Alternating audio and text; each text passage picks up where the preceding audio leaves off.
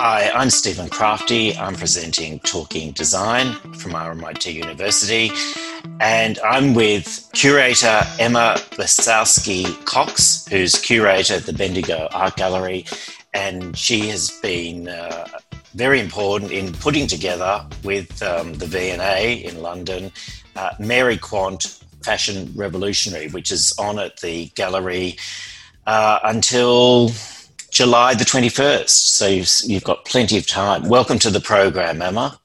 Thanks for having me, Stephen. It's great to be here. Emma, how did this exhibition start out? Did the Bendigo Art Gallery reach out to the V&A, or did the V&A approach an Australian gallery or museum and say, look, are you interested? How did it start? Well, I understand the exhibition in its genesis started some 10 that's maybe another story for the V&A to develop it. But Bendigo Art Gallery has a great relationship with the V&A that goes back a decade. And we've presented a number of their exhibitions, including last year, Balenciaga. So, you know, we have this ongoing sort of relationship. And I guess we're perfectly placed to, you know, present these types of exhibitions in Bendigo as Australian exclusives. We're sort of somewhere between a state institution and a smaller regional gallery. So if you can cast your mind back a couple of years ago when we were allowed to travel internationally, I was lucky to be in London and saw the exhibition there at the V&A and loved it. And the director, Jess, at Bendigo, and I talked about it and, you know, had a conversation about how this might cut through with our own audiences, and we were very keen. So Jessica did all the magic, talking at the upper levels, and we were able to secure it for Bendigo, an Australian exclusive. Emma, how much of that exhibition ended up at the Bendigo Art Gallery? Like, is it the entirety of it, or is it a slightly modified exhibition? It's the same exhibition. There would be, you know, maybe a small handful of garments that didn't come for one reason or another. Different lenders have different requirements, I suppose. It's certainly the same exhibition. There was a small amount of the cosmetics that couldn't travel because of, you know, dangerous goods and whatnot. So we don't have nail polish in the exhibition, but it's certainly, yes, the same exhibition, and shows the same scope of Quant's career. Emma, why are we looking at Mary Quant now? Why is it now that you think the timing is right? Is it because there's renewed interest in that period, or is it, you know, why?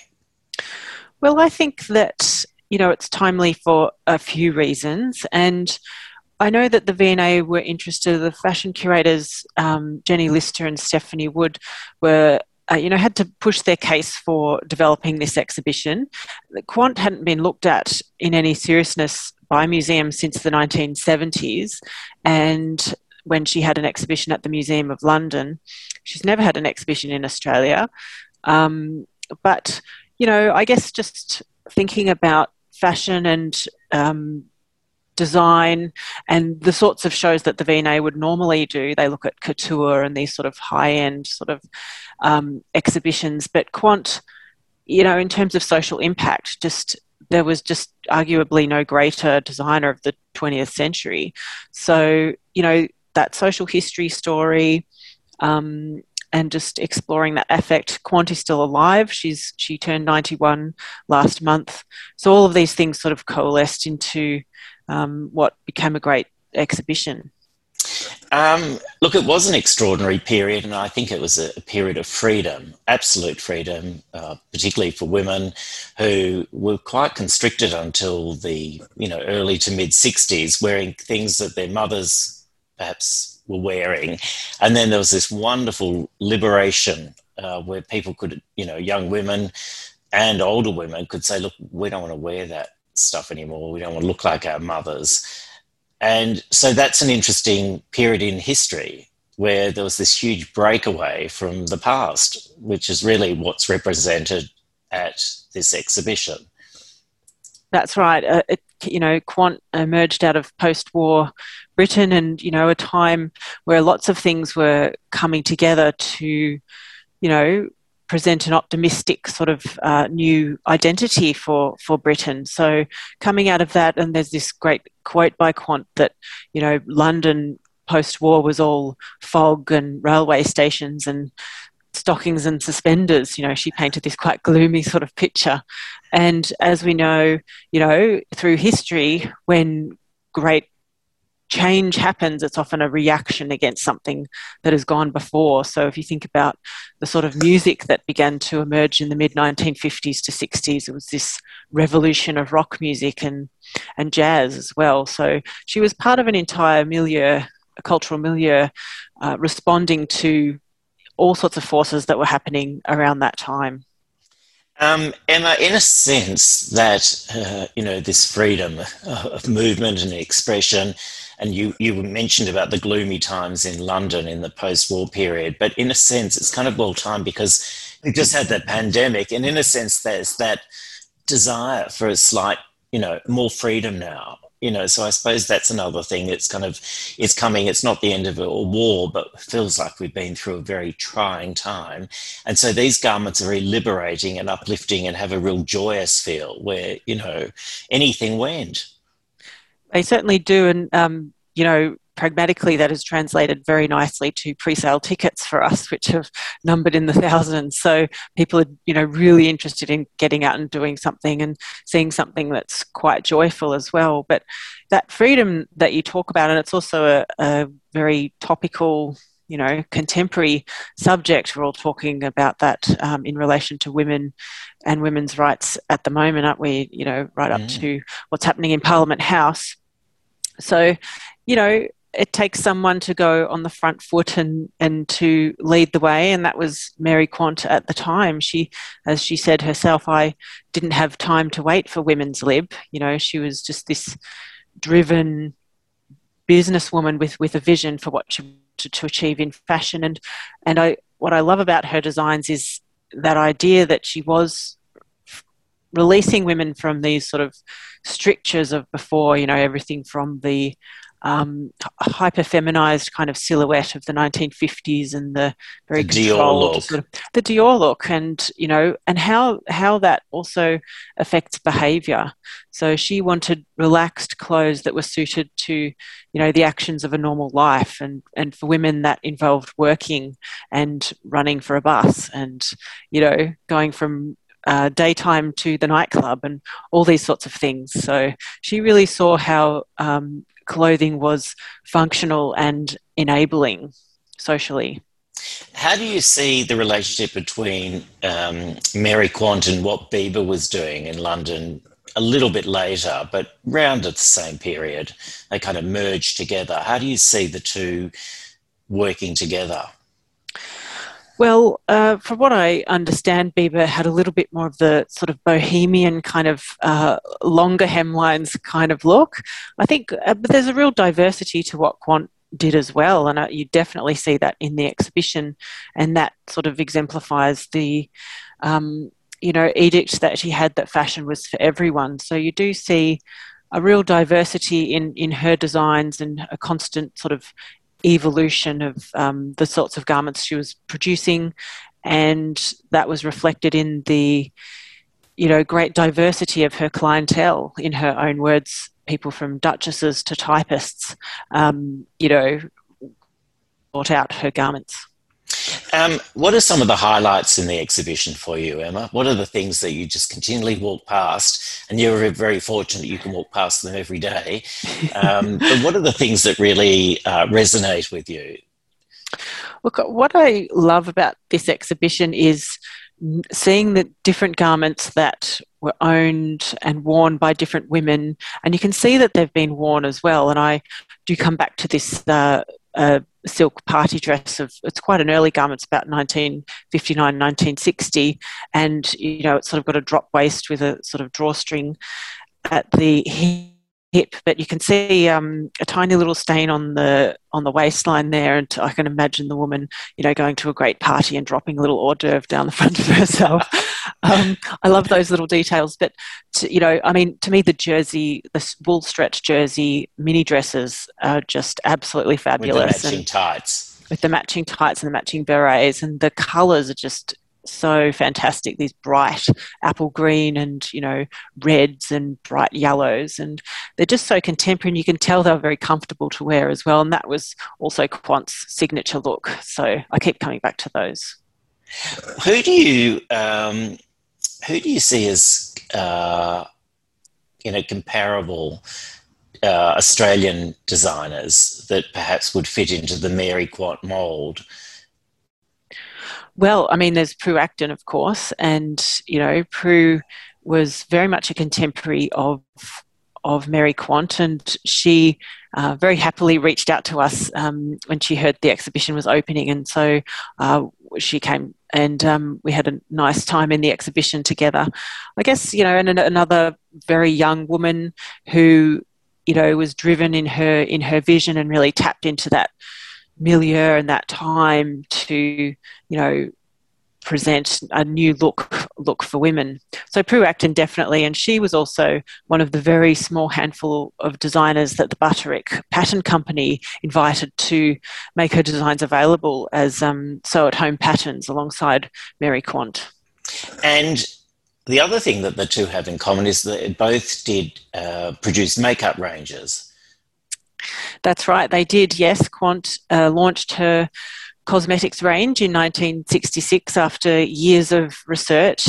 As she said herself, now that the clothes were right, the face was all wrong. So this was a new approach to cosmetics, and everything from the packaging through to the colours, through to the way that the cosmetics were sold, and of course her Daisy logo on these very modern, almost geometric and black and white sort of packaging, were given this, Quant treatment. And that Daisy logo as well was a big part of that. And that was something that she registered that same year and saw her brand go even further. And I suppose, Emma, it's also the start of that holistic approach to design, because the face was eventually worked into the outfit, and then also the geometric hairdos by Vidal Sassoon also became part of the look, which she was very much the face of during that time.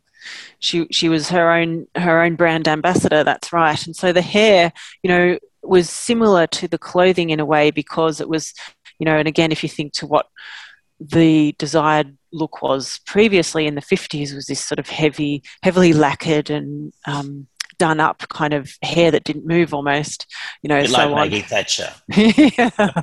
Yes, exactly. And so, the Quant bob, the Vidal Sassoon 5-point bob, was just clean hair and in a fantastic cut and short, and it just went with that whole idea of the busy modern woman who was running out the door to her job and liberated to live her life. What were some of the challenges of bringing such an exhibition to, so far in really fairly challenging times? Yes, and well, normally, we would have staff from the lending institution come out to, help condition report the garments, and then of course install the exhibition alongside us. And so in the COVID environment, our friends and colleagues in the UK are much worse off than us in Australia, and so that really couldn't happen this time. So it did force us to put a lot more time and energy into obviously working remotely and working with an exhibition designer to get very detailed plans that were then sent back to London for their approval and sign off and feedback. And the challenge, of course, of that is the time difference. So, that would often mean an overnight wait for whatever you needed to sort of check off. But I guess that, there's a lot of trust there and an established relationship. So that wasn't so much an issue, but it was a shame, installing this exhibition. And for myself, we had very detailed plans of what we wanted to do, but we're unpacking these crates, and this is the very first time really that I've seen these items. I had seen the show in London, but to have, a colleague there that was very, very familiar with everything would have been really fantastic.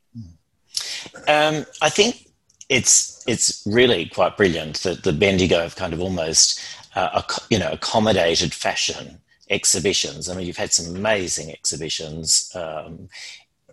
What is it about fashion that you think excites people? And it's not just people who are into fashion. I mean, it's bigger than that.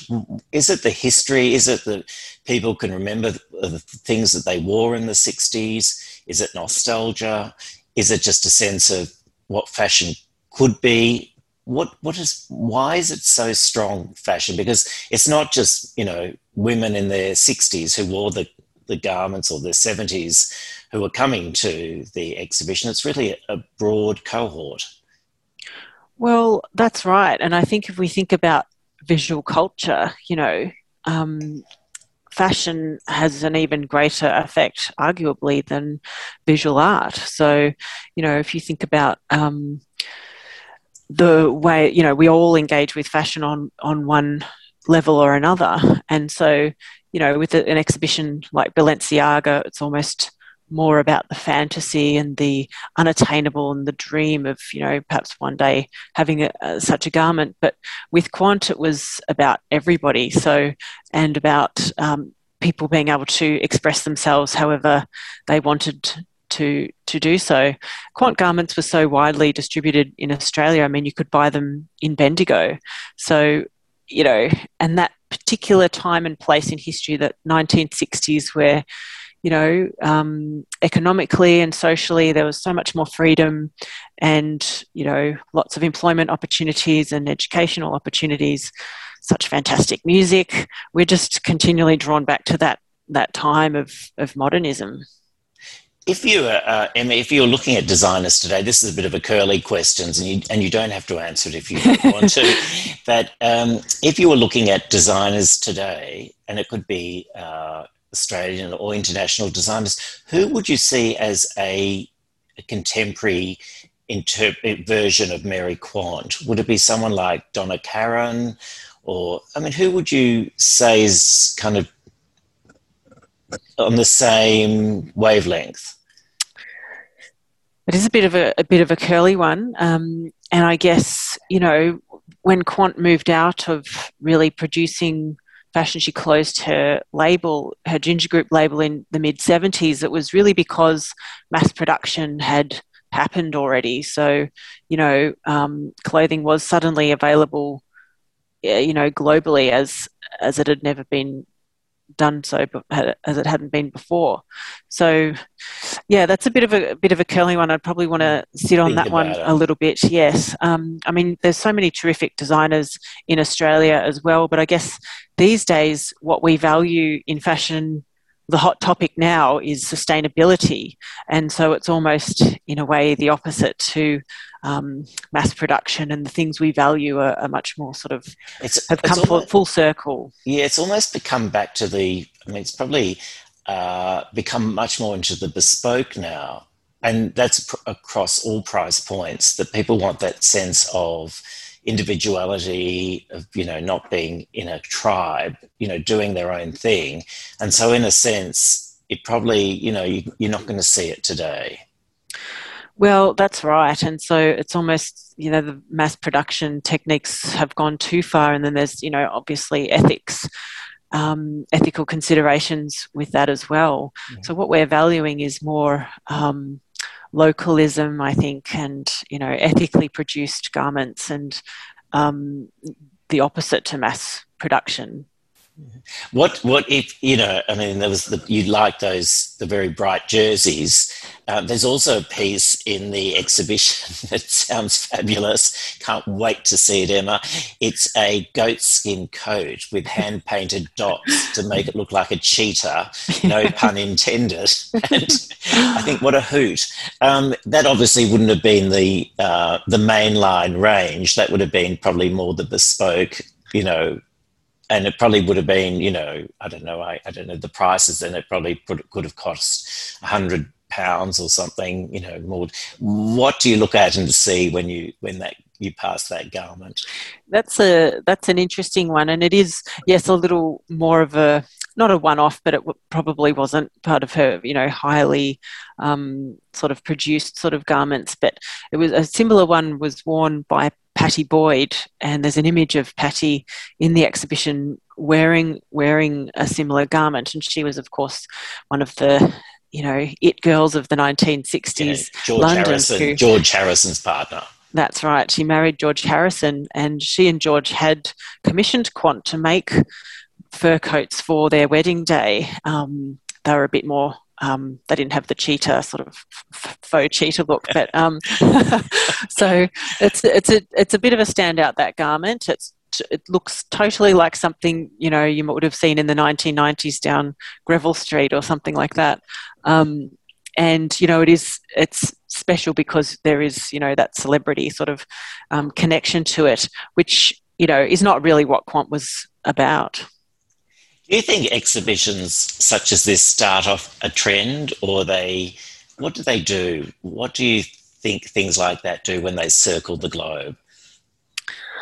I think that they, do trigger that sort of sense of nostalgia and fun. And people, I've noticed, in these exhibitions, they talk about that triggers their own memories and their own stories that they can relate of that time.